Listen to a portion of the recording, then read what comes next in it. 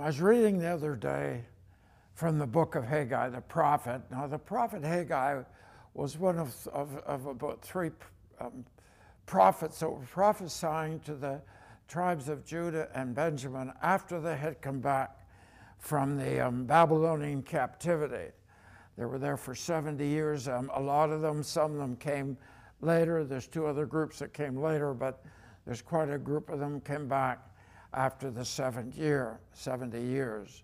Jeremiah had prophesied that many years before they ever went. And so Haggai was written because some things that happen when they get back to the country from Babylon that needed to be corrected. And so we're going to look a little bit, first of all, at the just the historic part of it. And a lot of this I get from David Pawson's book on Unlocking the Bible, a powerful book to help us understand the scriptures, the context, the time frame, the history, and what the book was written for and who and all that stuff. So it's very profitable if you're reading the Bible. You don't even have to be a big full-time student. This is a book that helps you. And so these are the things that he points out. It was written after the Babylonian captivity, as I explained. Now, the Persian king Cyrus had conquered Babylon in 538 BC. And Cyrus told the Jews at the end of 70 years that they could go home to Israel, but they were to build a temple there. And he promised them money to build the temple. So it was a tremendous act of God to take a king who was not Jewish, who was not a follower of God, but being led by God anyway, to do what God had prophesied he would do. He would bring them back. The temple, which had been destroyed when Babylon took it over 70 years before, was going to be rebuilt. And then also before and during and after, the walls were actually being rebuilt. And we can get the record of that from both Ezra and the books of Nehemiah and Ezra. So the trouble is, the people that lived in Babylon, it wasn't the same as when they were in exile in Egypt many years before Moses led them out. In Babylon, they were slaves, but when the Babylonian captivity had taken place, they didn't necessarily make them into slaves. They wanted to incorporate them into the Babylonian culture, make them some of their own people, and so they allowed them to have businesses. The whole area where they were was a trade place, and so the Jews set up businesses and many of them became very wealthy. And some of them, such as Daniel or Meshach, Yershak, and Abednego, those four guys were so well educated and so brilliant that they actually became a very integral part of the government there. So the Jews are highly favored when they went into this captivity. So now they're told, you can go home now, rebuild the temple. And of course, Nehemiah, if you read him, you would see he was concerned about the walls, which would protect them, and they were broken down. But those are all things that we read in the prophets of the end of the Old Testament, and also Daniel, Nehemiah, and Ezra, which are recorded at the end of First Chronicles, and Daniel's at the beginning of the minor prophets. But the Bible isn't laid out the way history is, so you'll have to understand that. And as a matter of fact, David Pawson's book, Unlocking the Bible, helps to put everything into perspective time-wise. I highly recommend it. Now, there's only 42,360 Jews that came back. Both Ezra in chapter 2 and Nehemiah in chapter 7, they both list the people that come back by name, the heads of the families at least, and the number in both books is the same. And so we have this people coming back. So what are they coming back to? They're coming back to a rundown city that nobody's lived in for 70 years. They're coming back to a temple that's been, everything wooden was burned, and the stones were torn down, and it just was a devastating pile of rubble. So what they did, they left relatives, they left friends, they left their nice brick homes, their schools, their businesses, and the luxury that Babylon had given to them. And they come back to be living in this desolate, this poverty-stricken city and country. The lands must have been full of weeds from 70 years. As a matter of fact, when an enemy took over another person's territory and took them away, they would chop down every tree. They would throw rocks and garbage on their lands where they farmed in their gardens. And so the children of Israel are coming back to a garbage dump, a mess. And so the only good thing that they might have rejoiced in is that they were coming from Babylon. And when Abraham had come back had come to Canaan many years before, he had followed that route from Babylon on into the promised land, and now these people followed the same route. So that probably was encouraging for them. But you see, Jerusalem didn't have the same advantage, and it was a very bleak forecast for them to come back, because it had been sitting there for 70 years. Now Zerubbabel, who was a descendant of David, out of his line, became their governor, and Joshua was a high priest. He was from the tribe of Levi. And then they had come back and they started to rebuild the temple. But something happened. Cyrus was replaced. His country was overrun by a man named Darius. He was a Midianite. And the Jews lost the finances that Cyrus had promised to give them to rebuild the temple. And so they became discouraged because they didn't have any money now. So for 2 years they had rebuilt the temple, repaired walls and so on. But then for 14 years nothing was done to restore the temple. Now I'm going through all this because I want us to see from a New Testament point of view that we are the temple of the living God. And the devastation that we see in the Old Testament of the temple that Herod had built for the children of Israel, because Solomon's temple had been destroyed many years earlier. This temple was to be rebuilt, and it wasn't going to be easy. 14 years they sat with no money, and they became very discouraged. But also the land was not producing, and they became hungry, they became desolate as far as if they're in a famine, they're in poverty, and so living became very difficult. So Haggai now comes with the word of the Lord to these people that are discouraged. He says from verse 2 of first chapter of Haggai, "This is what the Lord Almighty says. These people say, the time has not yet come for the Lord's house to be built." So again, because of the lack of finances, they had stopped after 2 years, and they had become discouraged. But Haggai was saying, God is talking to me, and God is saying to me, you're supposed to be building. But you say, no, we can't build. So therefore, because we don't have the money, therefore the timing must be wrong. And in our personal lives, from a New Testament point of view, we're so aware in the churches of the New Testament, where when we get into the book of Revelation, especially where we talk about 7 churches there from actually the area of Asia, we find there are people that had drifted away from God. We find people that had taken other things ahead of God. Instead of fulfilling the first commandment of putting God first in everything, they had started to put other things there. And so in a sense what they're doing, they're ignoring the temple. This temple. And in this struggle that God had to keep people close to himself, to keep them that they wouldn't be drawn away by all the distractions that life has for us.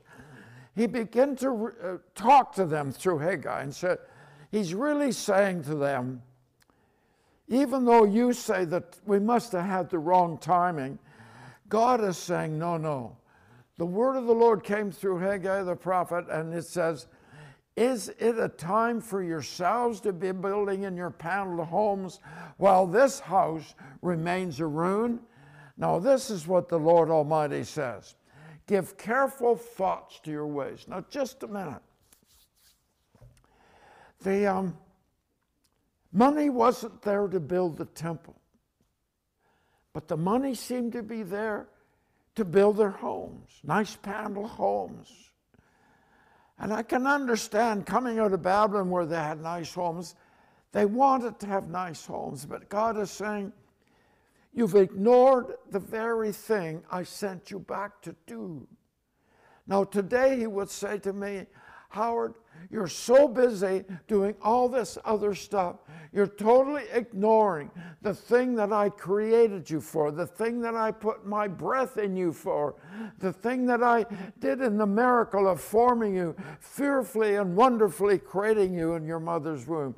I did all that for a reason, that I could take pleasure in you, that we could have fellowship together and walk together as Adam did in the garden with God, where we fellowship with God in the evenings until sin messed it up. But you see, I can ignore my temple. And like the children of Israel back there, oh, it's the wrong time. I don't have time in my busy life. I just don't have time to spend with the Lord. And yet, he created me for that reason. That's why I'm here. That's why you're here. We're here to be a family. Now, this is the thing about Father God. He's a family person. He loves family. And he creates us to be a family. He doesn't create us to be busy and be successful and to be mighty and well-known, or a good singer, or a good artist, or a good business. He doesn't create us for those reasons, first of all. He creates us to be his child. And children are meant to give the parents pleasure. It says in the Psalms, he takes pleasure in us. I had to actually go one time, way back years ago, when I was learning this. I actually stood in front of a mirror and said a number of times, in spite of how I feel, in spite of how I think, that guy in that mirror, God takes pleasure in him. And I had to say it many times to get my whole thinking around, in spite of who I see myself, in spite of that, God enjoys me. And now my wife and I have 4 boys, and they grew up, they're good fellas. One of them is my editor here. And in these guys, Margaret and I enjoyed them. We enjoyed them. As a matter of fact, when the last one got married and left our home, our house was quiet, and we didn't necessarily like it that well, because the joy of laughter and the joy of fellowship was there. And you see, the Father in heaven is he calls us a family. He calls himself a father. Why? And he calls us his children. Why? Because he's a family person. And he wants to spend time with us.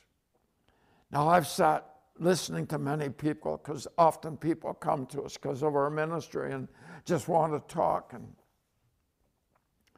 I hear stories of how children have caused them pain. Children have either are too busy to spend time with them, or too busy to ever give them the time of day, or to visit them in a hospital, or visit them in an old folks' home. They're just too busy. And it hurts. It hurts when children rebel against parents and swear at them or flat out break laws and regulations that the parents have set down, which were set down to try to protect the child. It hurts. And you see, I read in the Psalms, I read back in the Genesis actually as well, that God is hurt. It says of Noah that when God looked down upon the earth and there was so much sin, so much separation from God, that sin had separated us from him. It says he had great pain in his heart. Because here's his Father in heaven, longing to be with the children he created, longing to have fellowship. And they totally ignore him. They totally set up barriers against him with their sin. As a matter of fact, today I see it, I assume it was happening in Old Testament times. I assume it was happening in the book of Revelation with the churches there, where people are actually defying God by literally doing things that they know are against his will and his law, in order to show God they don't have to listen to him. It's the act of rebellion. It says in Ephesians, we all have it. We all are born with this rebellion in us. And believe me, we have to get rid of it. And there's many in the church that have never gotten rid of it. Paul says it's within us. And there's so many Christians today that have never, ever dealt with it in the flesh, nor have they dealt with it as a demonic stronghold. Can be either one or generally both. So God is bruised, he's pained, he is grieved because we have said we're more concerned about the outward than we are about the inward. We're more concerned about our job, our playthings, our homes, all that stuff out there than we are about the temple. And that's what hurts.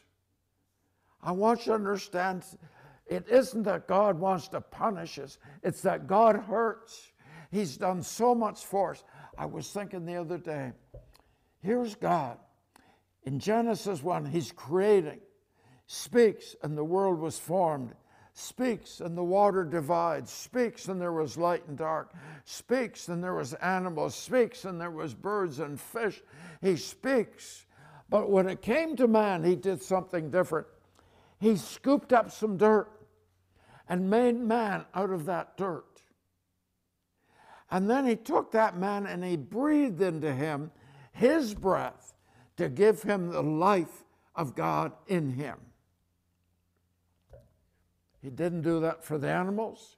He didn't do that for the birds or the fish or insects or anything else. But he did it for man. His breath, his life was supposed to be in us. Because we have been born in sin, because of Adam and Eve's sin, we are born without that spirit of life within us. But he wants to breathe it into us.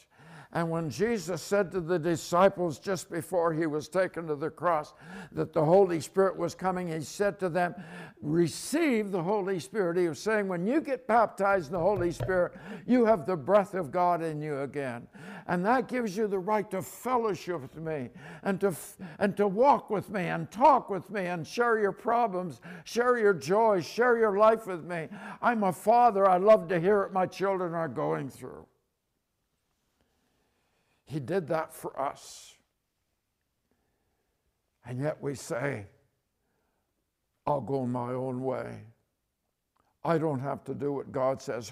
Like Pharaoh, who is he that I should obey him? When Moses talked to him about letting them go. We not just have the world saying that. We have people in the Christian church saying that, I'll do it my way.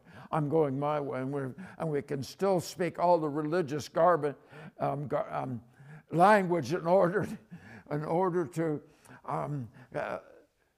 cause people to think we're good Christians, but really in our hearts we're rebelling and doing what we want to do, not what the Lord says to want to do. And what does the Lord say in verse 5? Give careful thoughts to your ways. Howard, listen to me, Howard. If there's things that interfere with your time with the Lord, you need to give careful thought to your way. because you are not fulfilling what God put you on planet Earth to fulfill. You are not. You see, when I die, they're going to stuff me in a box with nice cloth all around me for some reason to keep me comfortable, even though I'm dead. And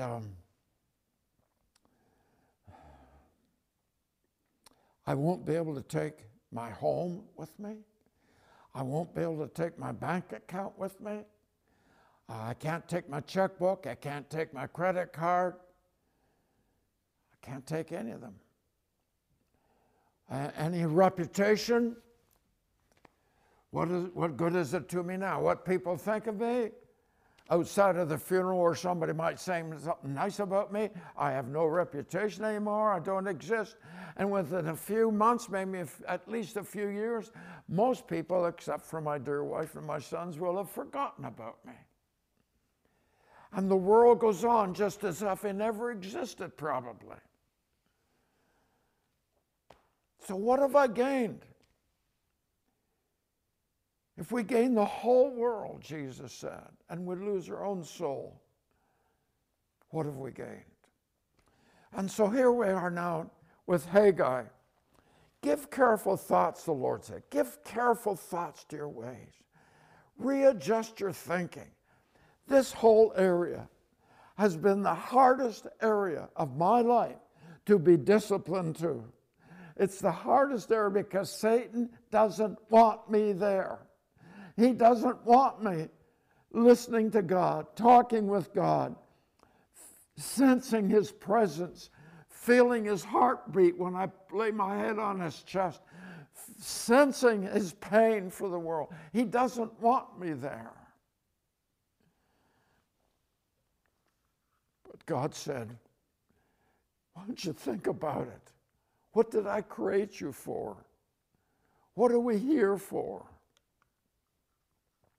He said to them in verse 6, you have planted much, but have harvested little. You eat, but you never have enough. You drink, but you never have your fill. You put on clothes, but are not warm. You earn wages, but to put them in a purse with holes in them. You say, God says, in His Word, I have all these promises for you. And we look at the promises. We have a little promise book we bought, and they've got all the promises, so I don't have to read the Bible. I just go read the promises. And you say, what's wrong? It's not happening. And it can easily be that it's not happening because we haven't entered into the very thing God called us to, and that is to fellowship. You know, there's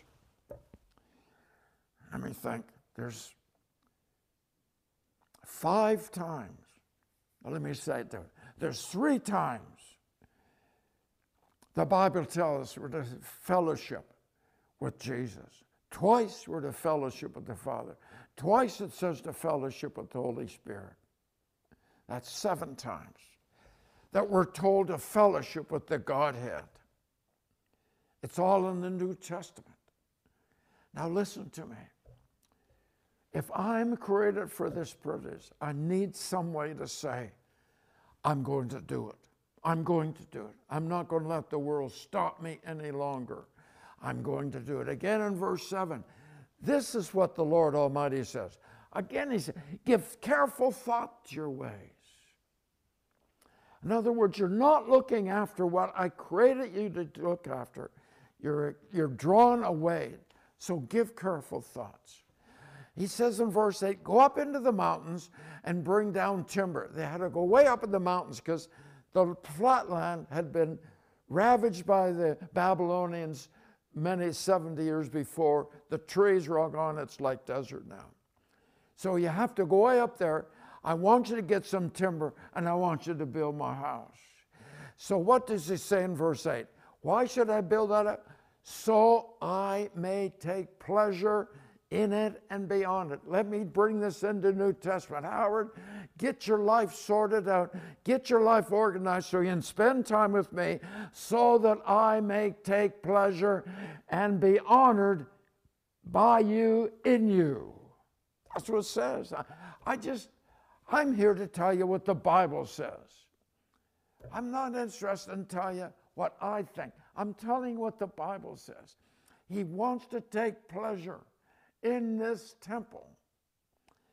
And then he says in verse 9, you expected much. The promise book, Lord. You expected much. But see, it turned out to be little.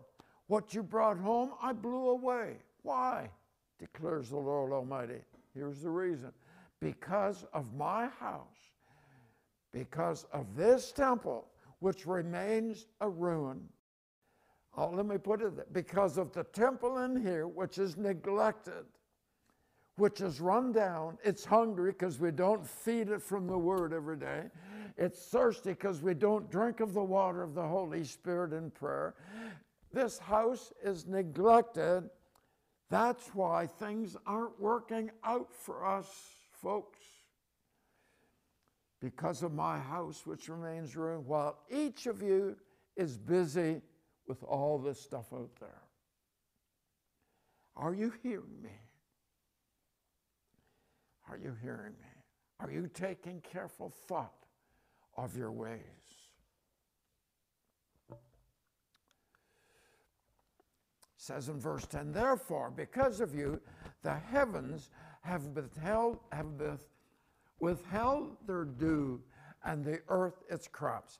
I call for a drought on the field. Listen, note who called for it. It wasn't Satan that did it. God says, I call for a drought on the fields and the mountains, on the grain, the new wine, the oil, and whatever the ground produces, on men and cattle, and on the labor of your hands. You understand? God is saying, because I created you for a purpose, to be a family, to a fellowship, but you've ignored it. You've defied my instructions. You've gone your own way. Therefore, I am the one that caused your crops to fail, your new wine to fail, all the cattle and all that stuff. All that stuff is failing because you have failed me, the Lord would say. Now, that's pretty serious as far as I can see. And I tell you, I'm going to say it again, it's been my biggest battle. It isn't a battle against the devil. It's a battle against my lazy flesh, which I confess to you, a lazy flesh that wants to do other things besides just sitting down and spending time with the Lord. You know, all of us can do this. If you have a job, 7 to 4, 8 to whatever, 9 to 5, who cares? It is possible to say, Lord, I'm going to start getting up an hour before I need to so I can spend time with you. Because in the early morning, that's the best time. The phone isn't ringing yet. There's nothing you can do. And I had to make a decision. I'm not going to turn on the computer in the morning. I'm not going to check my emails. I'm not going to check messages that may have come late night before or through the night. I'm not going to do any of that stuff. I'm going to worship first of all. I'm going to spend time in the Word. I'm going to sit in the presence of the Lord, and I'm going to give to Him, as a child would give to his father, time to say, you're an awesome God. I'm not finished with this yet. This is part 1. I've just finished. Please don't leave it at that. Look for part 2. It'll be in the archive somewhere if you miss it. Father, do what has to be done in our hearts. Do what has to be done so your Holy Spirit can transport to you the pleasure that you want in the name of Jesus. Amen.